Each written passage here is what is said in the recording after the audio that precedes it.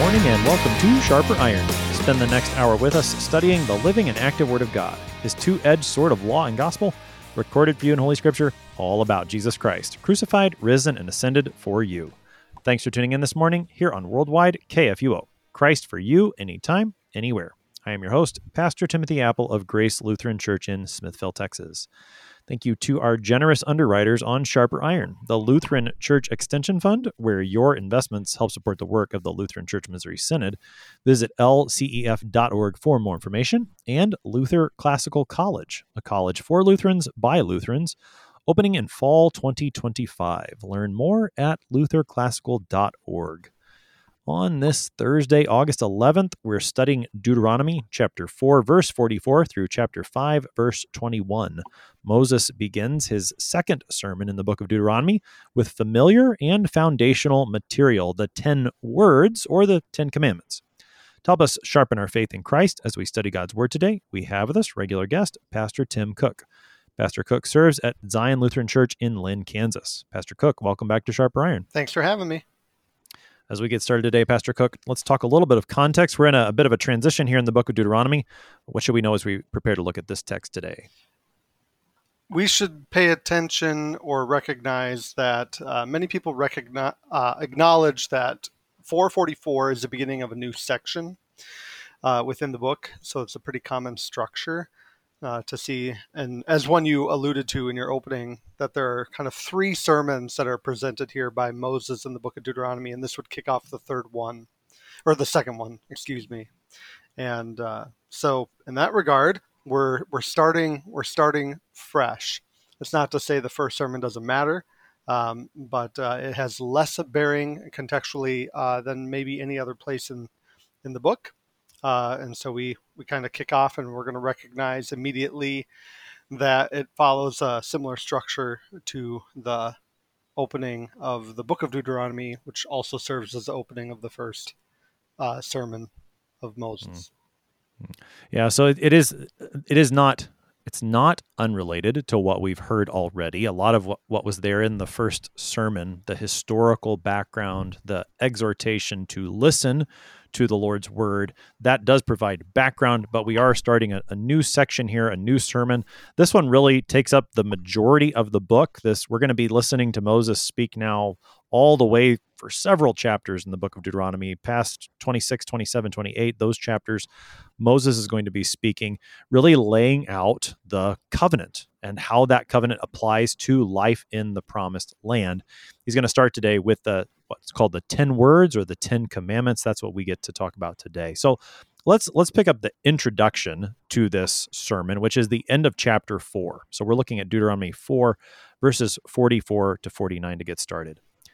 This is the law that Moses set before the people of Israel. These are the testimonies, the statutes, and the rules, which Moses spoke to the people of Israel when they came out of Egypt, beyond the Jordan, in the valley opposite Beth Peor, in the land of Sihon the king of the Amorites, who lived at Heshbon, whom Moses and the people of Israel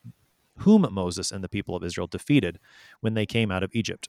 And they took possession of his land and the land of Og, the king of Bashan, the two kings of the Amorites, who lived to the east beyond the Jordan, from Aroer, which is on the edge of the valley of the Arnon, as far as Mount Sirion, that is Hermon, together with all the Arabah on the east side of the Jordan, as far as the sea of the Arabah, under the slopes of Pisgah. And that takes us to the end of Deuteronomy chapter 4. This is the introduction to the second sermon that Moses preached. As you mentioned, there bears some similarities to the introduction to the whole book, to the first sermon of Moses in Deuteronomy chapter 1. What are some of the things we need to see from these verses? Yeah, the consistency from the beginning. So it's not telling a new thing. It's a recapitulation of what has been mentioned. So there's a consistency is what we're going to acknowledge. Also, it says this is a law, which, is the word Torah in Hebrew. So it's this general instruction. We don't want to read the law of Moses in that kind of Lutheran framework of law and gospel, as in this is the part that accuses us of our sins, as though there's no proclamation of Christ to be found. It's the entire instruction of Moses, which is really the entire instruction of God through through his anointed one. So that's the Torah. And then it kind of blossoms from there, and we get a few more words that are synonyms to the word law. We have, in my ESV, it will read as testimonies, statutes, and rules. It's not uncommon to see the word decrees thrown in there with other translations. And so it's a general instruction and then kind of divvied out to include all the different ways we might imagine instruction coming to us, be it oral proclamation, written word, or common wisdom. So that's what Moses is putting before the people. And of course, by putting it before them, this is public. This is not a hidden secret knowledge or something like that. It is a public declaration. It is a bold and clear confession. And so that's where we're going. All right. And he does so in this land that has already been conquered. Much of the history of how the people of Israel came to possess the land that's described here by taking over the two kings, that was recorded in the book of Numbers, and Moses recounted much of it already in the book of Deuteronomy. This land is already secure. The Lord has given them this land ahead of time. We talked about it being a foretaste of the Lord's fulfillment that is yet to come, building of the confidence.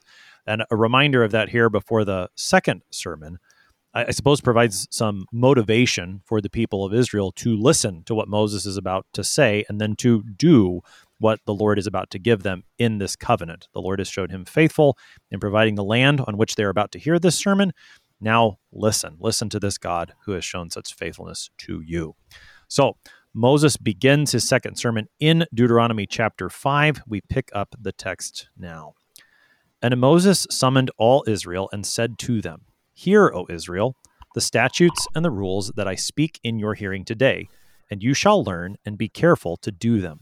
The Lord our God made a covenant with us in Horeb. Not with our fathers did the Lord make this covenant, but with us, who are all of us here alive today. The Lord spoke with you face to face at the mountain, out of the midst of the fire, while I stood between the Lord and you at that time, to declare to you the word of the Lord. For you were afraid because of the fire, and you did not go up into the mountain.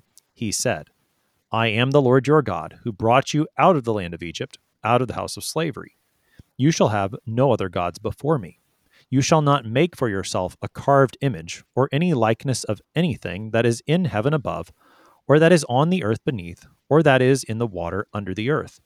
You shall not bow down to them or serve them. For I, the Lord your God, am a jealous God, visiting the iniquity of the fathers on the children to the third and fourth generation of those who hate me, but showing steadfast love to thousands of those who love me and keep my commandments. You shall not take the name of the Lord your God in vain, for the Lord will not hold him guiltless who takes his name in vain. Observe the Sabbath day to keep it holy, as the Lord your God commanded you. 6 days you shall labor and do all your work, but the seventh day is a Sabbath to the Lord your God. On it you shall not do any work, you or your son or your daughter, or your male servant or your female servant, or your ox or your donkey or any of your livestock, or the sojourner who is within your gates, that your male servant and your female servant may rest as well as you. You shall remember that you were a slave in the land of Egypt, and the Lord your God brought you out from there with a mighty hand and an outstretched arm. Therefore the Lord your God commanded you to keep the Sabbath day. Honor your father and your mother, as the Lord your God commanded you, that your days may be long, and that it may go well with you in the land that the Lord your God is giving you. You shall not murder, and you shall not commit adultery, and you shall not steal, and you shall not bear false witness against your neighbor, and you shall not covet your neighbor's wife, and you shall not desire your neighbor's house, his field, or his male servant, or his female servant, his ox, or his donkey, or anything that is your neighbor's. That takes us through the end of our text today, through the end of Deuteronomy 5, verse 21. So, Pastor Cook, take us into the introduction. We have the 10 words, the 10 commandments. I think that'll provide the majority of our conversation today. But there is a bit of introduction before Moses lays that out. He calls the people to him and he says, "Hear, listen." Take us into verse 1. Okay. The word "hear" is often understood in the context or kind of the force of obey. In the same way, a teacher or a coach will say, "Listen up." they're not just asking you to hear what they're saying, but actually do and carry out the words that will follow. That's a common refrain throughout the book of Deuteronomy. It already happened, I believe, in chapter 4, verse 1, but then it will occur 4 more times after this. So famously in Hear, O Israel, the Lord our God, the Lord is one, in chapter 6. So this is a thing we're going to listen to and then be attentive toward all the things that follow. He exhorts them, and just in case that wasn't clear, he says, "You shall learn them," suggesting that these are things that can be learned, should be learned, maybe are not intuitive, require some form of study and attention and devotion. And then he says, "Be careful to do them." And so they are not. This is not a situation where we're being told something that we can't accomplish. We can't accomplish it perfectly, but that's but it is something we're told to do, and that's very clear. That you cannot get around the clear exhortation that, hey, you need to be careful and devote yourselves to doing these things. And so that's kind of all going to set up, and then he's going to remind them of the pressing relevance of these words. He says in verse 2, the Lord our God made a covenant with us in Horeb, and then he clarifies, not with our fathers did the Lord make this covenant, but with us who are alive today. Technically, chronologically, God did make this covenant with the fathers. That's right. So sometimes you can, if you want to be insubordinate or disrespectful or just annoying to a spouse or children do this, friends at school. It took 30 years to get through that stoplight, and then someone says, "Oh, really? 30 years?" So there's a rhetorical force of what these words mean. So I would encourage the listeners. Obviously, we are going to take the Word of God seriously and trust the claims that it makes here. But it is possible to fall too far down that to the point where you just toss common sense out the window. And so the point that Moses is making is this is as relevant and true for you, these expectations, as they were back then. This is nothing new. It hasn't ceased in relevance or importance. And so keep that in mind. Right. I think maybe the way we can understand verse 3 is, at least in terms of its rhetorical force, as you said, is not only with our fathers, or not merely with our fathers, but with us. He's saying, look, yes, chronologically speaking, he gave it to the fathers, but for what purpose? Only for that generation? No, it has a lasting effect. And I think this is a pretty key verse when we think about the use of the Word of God for us as Christians, that these books of the Scriptures, which were written long ago, they actually are written for us. I mean, we need to be careful so that we don't misunderstand, but they are in fact for us, even though they were written however many years ago each one was written. Right. And when you were speaking that, my mind immediately went to Acts 2, verse 39. In Acts 2:38, Peter says, "Repent and be baptized, every one of you, in the name of Jesus, for the forgiveness of your sins, and you will receive the gift of the Holy Spirit." And then it goes on, it says, and this, the promise is for you and your children. So there it's just explicit, right? And of course, not just you and like children who are actually children, but you and subsequent generations. Like this promise is not baptism was a good idea back then, but it isn't today. Right. Nope, it still applies today. It's as truthful and promise-filled and grace-giving today as it was then. Right. And so as the people of Israel listen to Moses' sermon here on the plains of Moab, they are to understand it not as dry or dead history, but as the living Word of God for them at that moment, and to lead them then into the promised land. talk a little bit more about the importance that this is God's word. You mentioned at the beginning that word "hear" and how it carries a bigger force than just, let the sound go into your ears, but actually listen to it, learn it, take it to heart, do it. Why is it significant that the word of the Lord, that's what Moses is leading with here?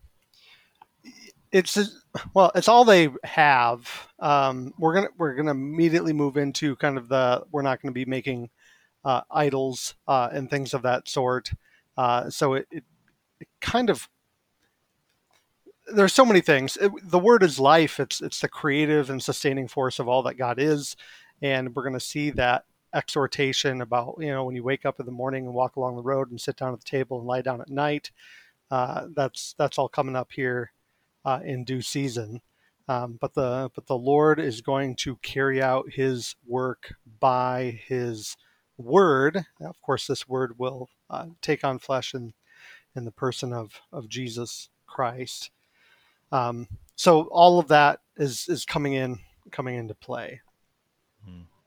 So as Moses continues then in verse 4, making it clear that this word from God is for you standing here today for this very generation, he reminds them of what happened there at Horeb at Mount Sinai.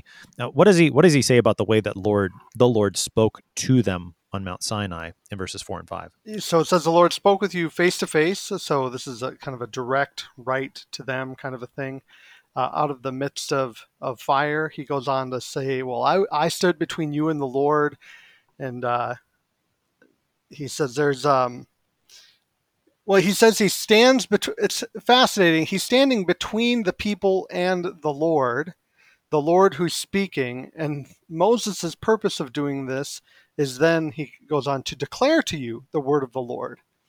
And so the word of the Lord is being transmitted through means, and I might be taking this too simply, but it's right there. Verse 4, the Lord spoke to you face to face.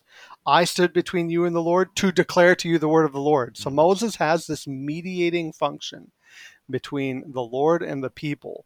And then he reminds them, you were afraid because of the fire. You did not go up the mountain. He does not seem to remind them that part of the reason they didn't go up the mountain is because they were going to die. So there are other reasons for not going up the mountain, but it all bleeds together into the fear. And so I think if you're going to encounter the Lord and His word on your terms, it destroys you. It's powerful and it's big and it's great.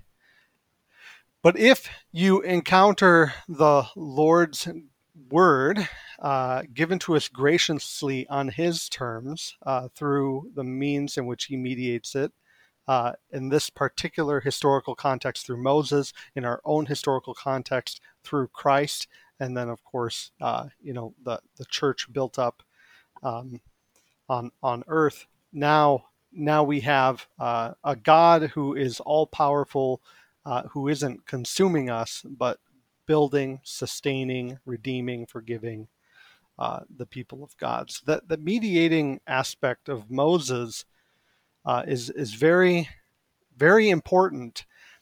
And oftentimes and this might just be because I'm a Lutheran pastor, but you hear, Christ is not a new Moses. He's not a new lawgiver. And that's true. But oftentimes Moses is a, foreshadowing or a type of Christ in the mediating that He does between God and the people of God. So that is to be taken into account as well. One of the key verses, I think, from the entire book of Deuteronomy, Professor Harstad mentioned this in our introductory episode, comes from Deuteronomy chapter 18, where Moses tells the people, there will come a prophet like me from among your brothers.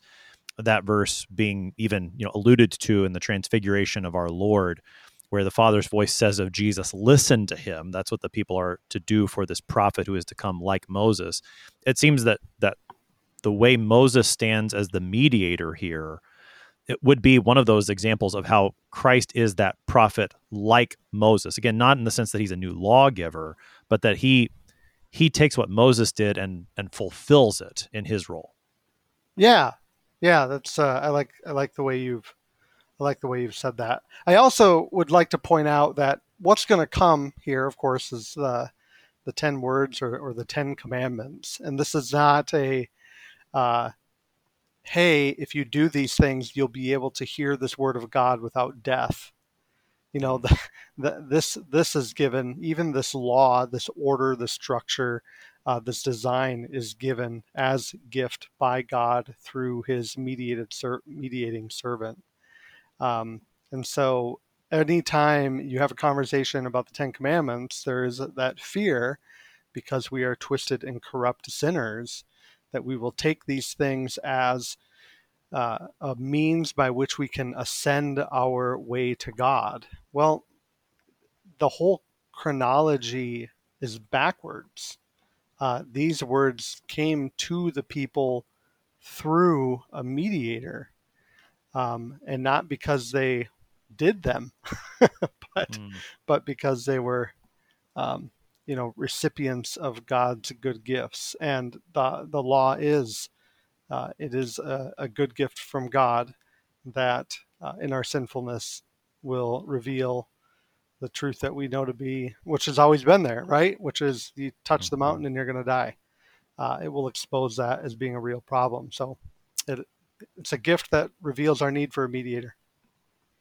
So as the 10 words get started, verse 5 leads up to that. He said, that is, the Lord said. And then verses 6 to 21 here in Deuteronomy 5, these are the 10 words.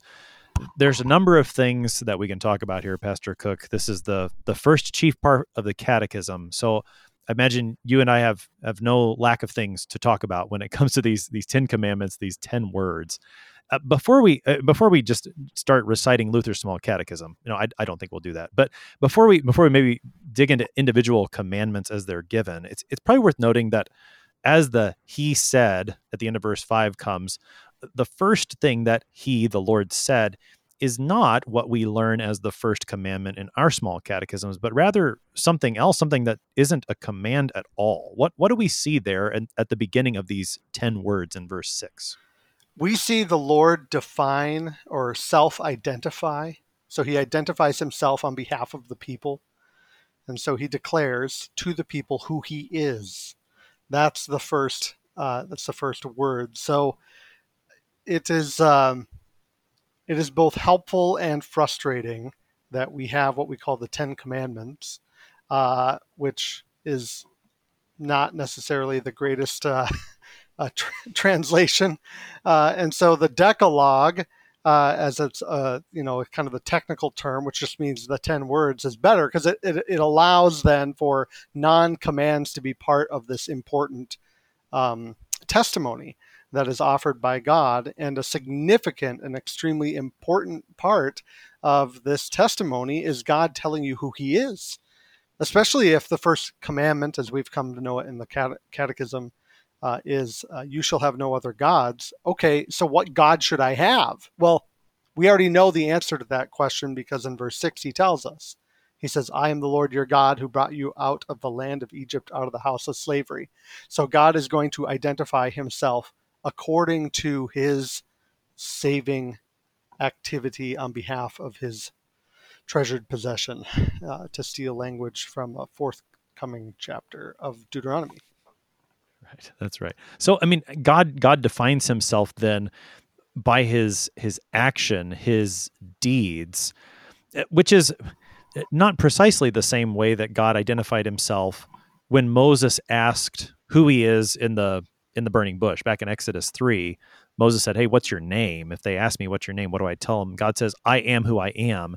Now, he expands upon that more, but here he doesn't so much simply repeat that I am who I am name, but he rather defines himself by his deeds for his people. Why is that important?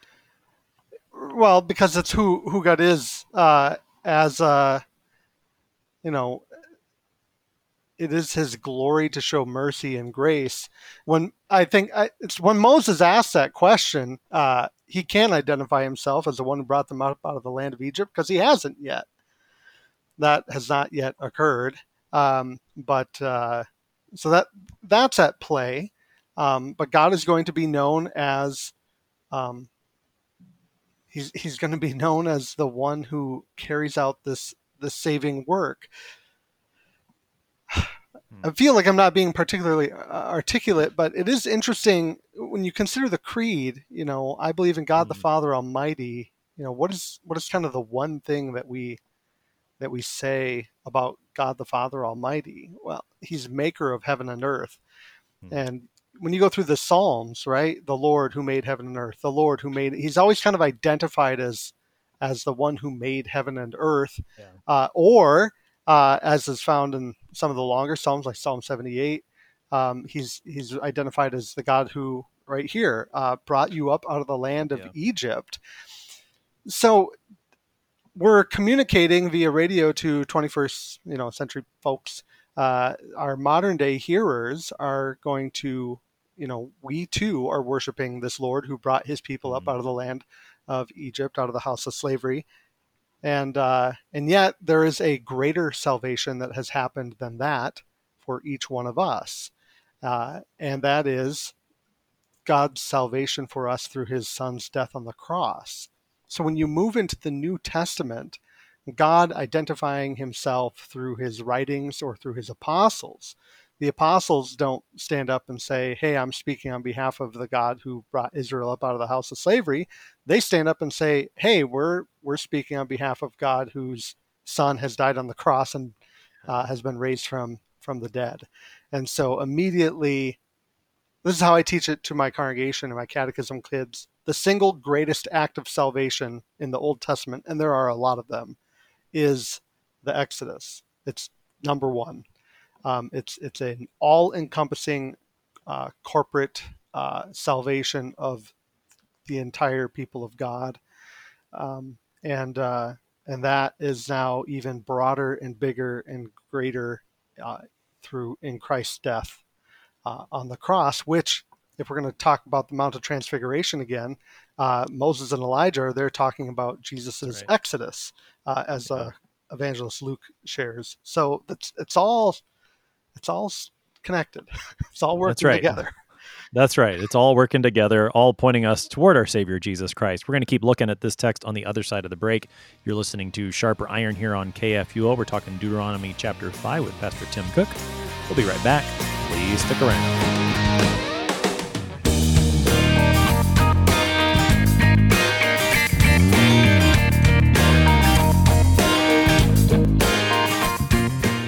Did you know that Lutherans are helping new American immigrants get settled? How about struggling church workers in need of support and refreshment? And we assist at-risk children and provide disaster response to hurricane victims. Through LCMS recognized service organizations, we are doing all this and more. I'm Rahema Kavuga of Lutheran Church Extension Fund, and I don't want you to miss out on hearing what your brothers and sisters in Christ are up to. Visit interesttime.org to see how your support gives life to these works of mercy and love.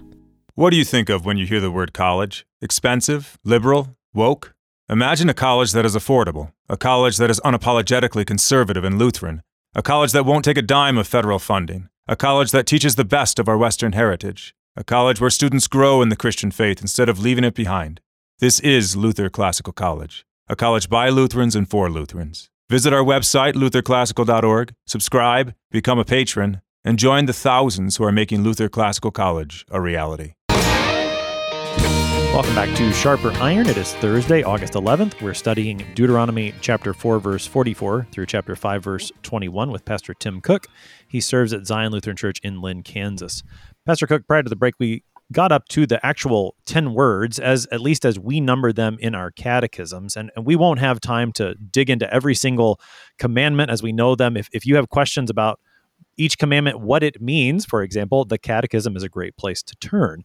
For our conversation today, I would like to at least get us started by talking about the centrality of the 10 words or the Decalogue, the 10 commandments, because they show up first in Exodus 20, when the Lord starts to speak there on Mount Sinai. The first thing he gives are these 10 words. And as Moses now beginning the second sermon with the law, the Torah, he begins with these 10 words as well. Talk a little bit about the centrality of the Decalogue, both for Israel and also for us. Okay. Um, Commentators will point out that in the book of Deuteronomy, this second kind of sermon from Moses, which begins with the 10 words, will then provide the structure for the chapters that follow, and they've divvied this out. So chapters such and verses to such and such correspond with this word or sentence or clause, and you can just watch it unfold very predictably as you move forward from here. So it's serving as a gateway to the rest of this sermon, almost a when I was learning speech in high school or public speaking, you're going to tell them what you're going to tell them, then you tell them, and then you tell them what you told them, kind of a concept. Right. So you have that at play. The centrality then, if you're looking for more evidence to the significance, these 10 words are what's put in the Ark of the Covenant. It's not the whole book of Deuteronomy plopped down in the Ark.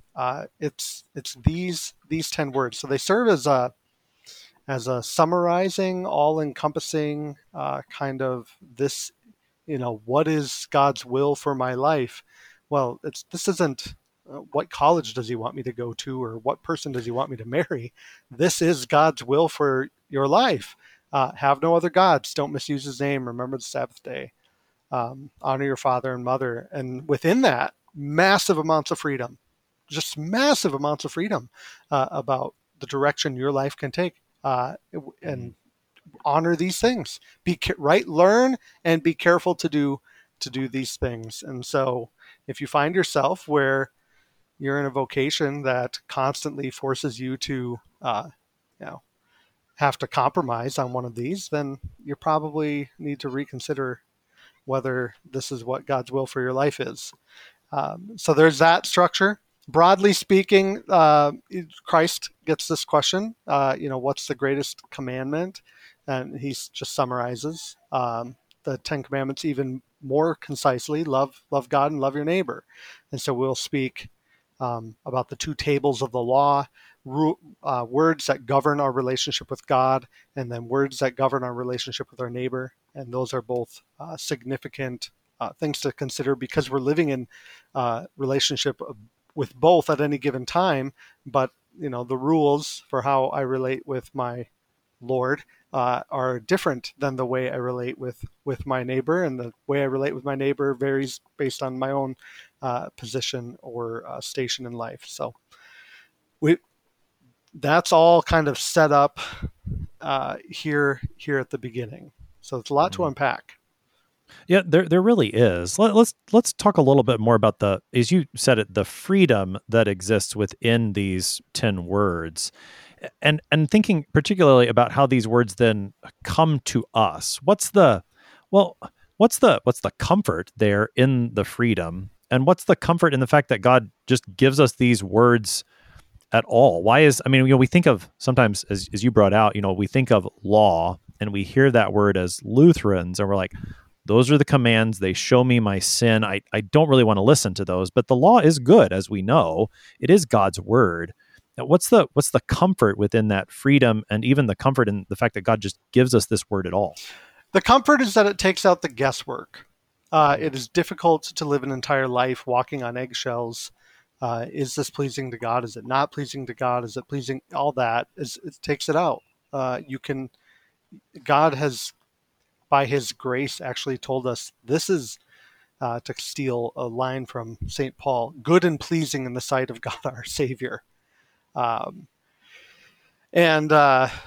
Martin Luther wrote, historically Lutherans were accused of being opposed to good works because we would refuse rightfully to suggest that good works are necessary for salvation.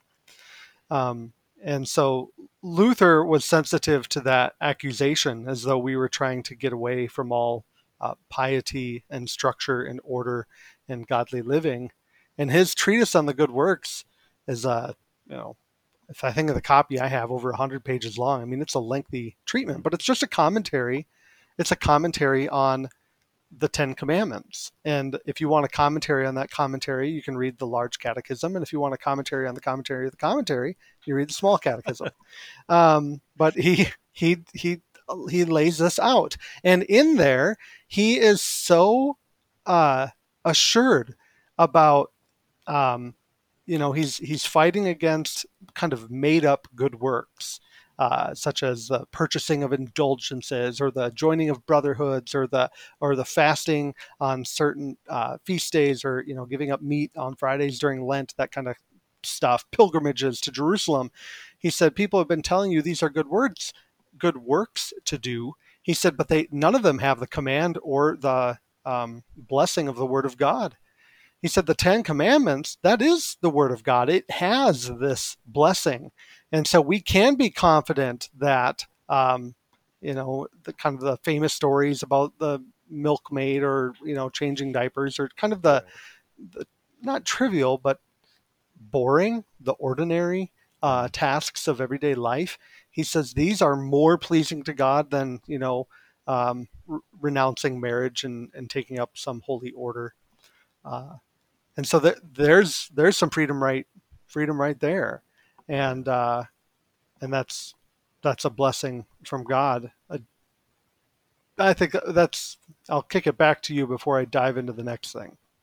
No, I think that's really well said. And just as you mentioned, the very ordinary nature of the Ten Commandments, these 10 words is quite striking. I mean, it is a quote religious text. We're talking about spiritual things. But when you look at what God gives, they are all very simple. Don't worship anybody but the true God. Don't misuse his name. Like, take the day off. Honor your parents. Don't kill people. Be faithful to your spouse. I mean, like these are just everyday things, and yet God calls them good. And there is comfort in knowing that when I am engaged in these things, I am engaged in things that please God, not as a way, as you said, not as a way to climb the ladder up to him, but simply to receive his will, his good life. And maybe that can springboard into the next point, this good life. The Ten Commandments, again, them being given here in the Old Testament, and we still learn them as Christians today. We memorize them. We memorize their meanings in the Catechism. I mean, talk about that, I guess, eternal nature of what is described here in the Ten Commandments. The Ten Commandments aren't going away. And so this eternal concept, Luther in the Small Catechism under the Second Petition will talk about leading godly lives here in time and there in eternity, which means the godly life is an eternal one. And what do you envision this eternal life, this salvation, this paradise in the new heavens and new earth to look like? It's going to look like people who worship the Lord their God and don't misuse his name, who rightly hear and learn his word by remembering the Sabbath day, as we would characterize that. It looks like honoring authority, and authorities not abusing the authority they have.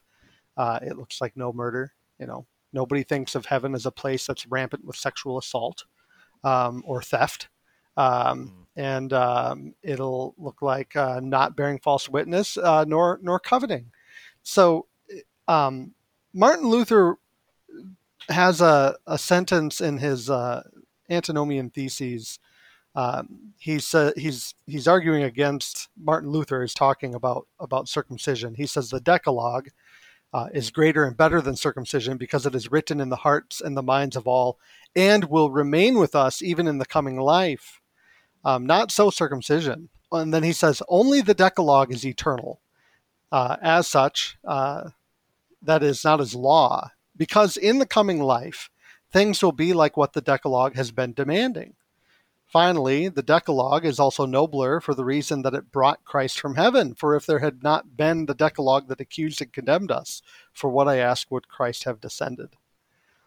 And so the point is, right, this is God's will for us. So it's not a secret, and we know what God's will is. And because we know what it is, we also know where we've fallen short, which means that having fallen short, we live in a world that's broken, chaotic, sorrowful, and frankly, we need saving.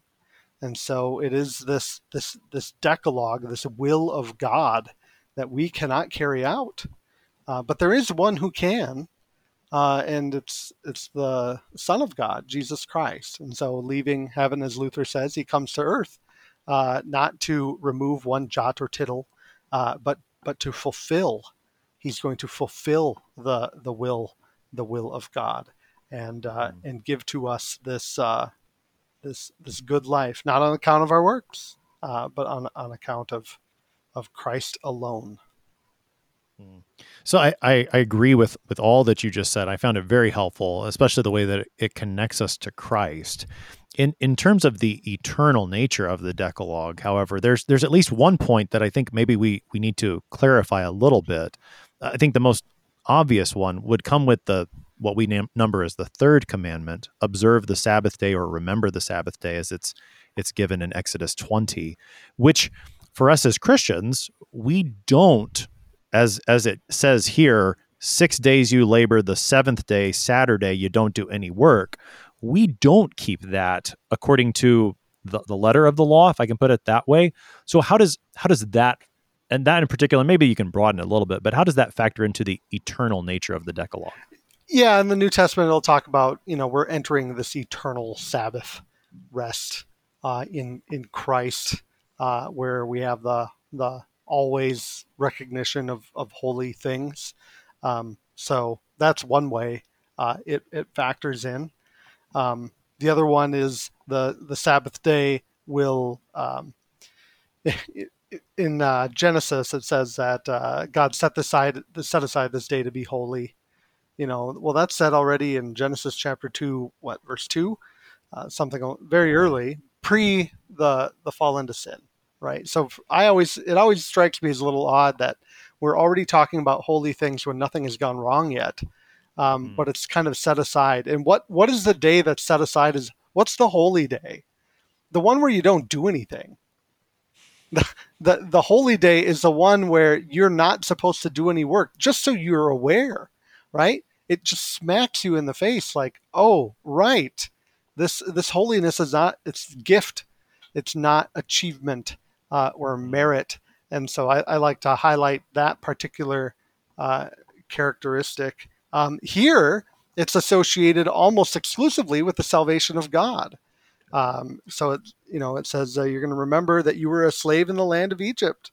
Lord God brought you out of there with a mighty hand, outstretched arm. Therefore, the Lord commanded you to keep the Sabbath day. So you're just going to bask and remember this salvation from God. Which, by the way, salvation is a one-time event in the sense that it was accomplished once and for all in a point in history, and yet the realities of the salvation are enduring. This is what got the sons of Korah in so much trouble. They were going to elect a leader and go back to the land of slavery. Paul won't allow that either in his context of Romans 6 with baptism. How can you who died to sin still live in that? You can't do that. Don't go back. We're not going back. The salvation realities are present today. And the Sabbath, the remembering of the Sabbath will help us remember the enduring salvific work of our Lord. Which I think is one reason why it's okay for Christians to worship on Sundays rather than Saturdays, because as our Lord makes plain in the Gospels and throughout the New Testament, the apostles are also clear that the Sabbath, as it was given in the Old Testament, for the people of Israel then, it was necessary for them to observe Saturday. But now that Christ our Lord has come, he has fulfilled that. And so what is necessary is to receive his rest, which comes when we hear his word. And what does his word teach us? Well, it teaches us that, as you said, we are made holy, not by what we do, but by him. He is, and man, talk about the two things that we play absolutely no part in. God is our creator. I had nothing to do with my creation. He created me. And God is my redeemer. I had nothing to do with my salvation. He saved me by his grace. Those are the things that we remember, that we receive when we come together to hear his word. That's the place where the holiness is still given. And so, yeah, that's the eternal nature of the third commandment, is to receive God's gift of holiness in his rest, because he's our creator and redeemer. It's not about the day, but it's about receiving that gift. And so we are free to worship on Sundays, which is a fitting day because that's the day of our Lord's resurrection. Right. As we're told, the apostles and the prophets did when they worshipped on what they called the Lord's Day, which is a good thing. You're right. It's the fulfillment is here. We don't need to continue to. You don't need to preheat an oven after the cake has been baked. So it's okay. We can move. I like that. We can move on from that particular letter, as you described it, which I think is helpful. Kind of that letter of the law. Right. And just, to go back to the way we started with this being the eternal, the Decalogue being eternal. The reason that we recognize within, say, the third commandment, that which has been fulfilled, is because of the way the New Testament speaks about this, because of the way Jesus spoke to the Pharisees and his controversies over the Sabbath with them, because of the way Paul writes, I think it's in Colossians 2, where he talks about not worrying about which days you observe. Because of those, we recognize that this part of the third commandment has been fulfilled and is not binding in the sense of which day it is, but the matter of the holiness received in the word of Christ. That's the point for us that we do hold on to. Right. If we, along the lines of the eternal nature, if we want to run eternal the other direction, we should be careful to point out that the Ten Commandments aren't anything new. It's not as though Cain killing Abel was appropriate because it happened before Horeb or before Mount Sinai. So, and I may have shared this even on your show once before. It is one of my favorite pastoral experiences and connections. I was visiting a family at a previous parish, and when I walked into their house, taped to the front door was a handwritten note that said, "Put away your shoes," angrily written in Sharpie by Baum. Put away your shoes. And I remember sitting there and speaking with Mom and Dad, and I said, that note on your door, is that I asked them, I said, something tells me this isn't a new rule. Like, you didn't write that because this is a new rule for the household. You wrote this down because it's a eternal rule that's not being followed. And so by writing it down, I will call to your remembrance that you need to put away your shoes, or, put dishes in the sink, or whatever it is. So the Ten Commandments along those lines, they're not new. It's not God saying, hey, the only new thing we have is Christ, right? But the Ten Commandments have always been, and the commands are articulated and then preserved as a covenant for the people. Yeah, that is a helpful example. So they didn't write that just for you when you were walking into. Yeah, I sure hope not. I did obey the command, but that's good. It wasn't written on my heart. Okay, all right. But I do think that's helpful, right? It was written down to preserve what had always been true. I like that, and similarly with the 10 words, with the Decalogue, written down to preserve God's will, the way that He designed creation to work. And I mean that's maybe just a good thing to keep in mind, that this is, God gives the 10 Commandments for our good, and I think we've touched on this, but the way the 10 Commandments are written is that they are primarily given in a negative sense. You shall not, or you shall have no, right? It's spoken in that way. But within each one, and this is one of the things that I really appreciate about the way Luther explains them in the Catechism, is God's actually giving you something good. And it's not just a prohibition from what you shouldn't do, but there's a good thing that God is preserving and giving to you so that you might use it to your benefit. That's, I think, something that's always worth pointing out about these 10 words. Right. So don't steal. Well, you're going to preserve or improve and protect your neighbor's possessions and income. Defend them, speak well of them. 8th commandment, reputation. It's good It's very good to point out. We'll talk about the positive and negative aspects of any given commandment. At least that's how I've typically taught it within the parish. Right. Yeah, and that's the way Luther generally speaks within the catechism. He points out what you should do, what you should not do. I guess in the reverse order, normally what you should not do and then what you should do. But that's an important thing. And these are good things. God cares about your possessions. He cares about your parents. He cares about your spouse, right? I mean, he cares about the way you listen to him. These are all good things that God is giving you to use for your benefit. Right. I suppose the other thing, go ahead. Well, I was going to say, and in like order, then you should care about those things for your neighbor. So as God cares about these things for you, you should care about those things for your neighbor. This isn't just it's not just about, hey, I got to look out for me and mine. It's a look out. Well, again, second commandment is like it: love your neighbor as yourself. Right.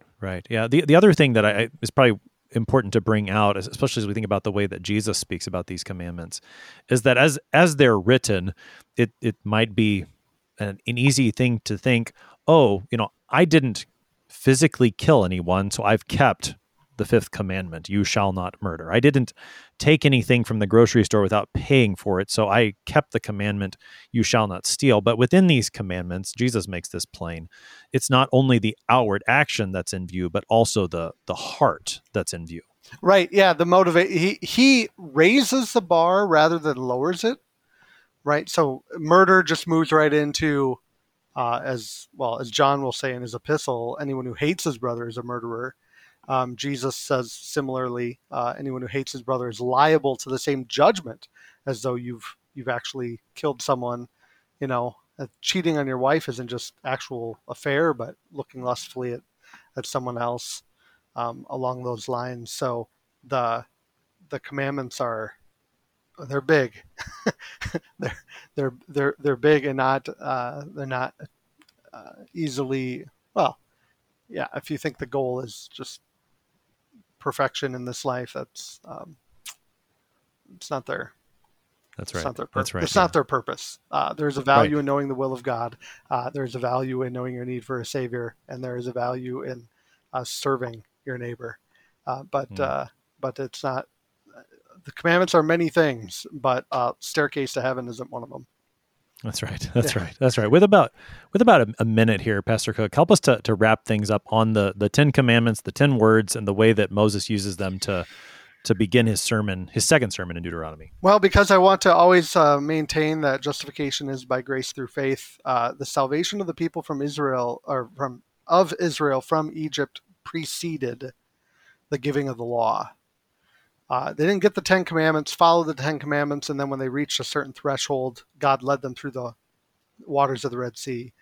He brought his people out by grace through the Red Sea, and then gives to them his will that is also for their benefit, and it has broad application. So I heard recently, I had not heard this before, but it makes sense. Take any kind of governing philosophy in the world, Marxism, socialism, whatever it is, communism, they all work if the people under them just do the 10 commandments. So it's like, oh, well, I mean, it trumps all others because it is the will of God. Pastor Tim Cook is pastor at Zion Lutheran Church in Lynn, Kansas, helping us today with Deuteronomy 4, verse 44 through chapter 5, verse 21. Pastor Cook, thanks for being our guest today. Pleasure to be here. Thank you. I'm your host here on Sharper Iron, Pastor Timothy Apple of Grace Lutheran Church in Smithville, Texas. The 10 Commandments are the will of God. He shows us what his will for our life is, what a good life looks like. Though we cannot keep them perfectly, our Lord Jesus Christ has. He came from heaven to keep them for us and win our salvation so that we might receive that salvation as his gift. Thanks for spending the morning with us. Talk to you again tomorrow.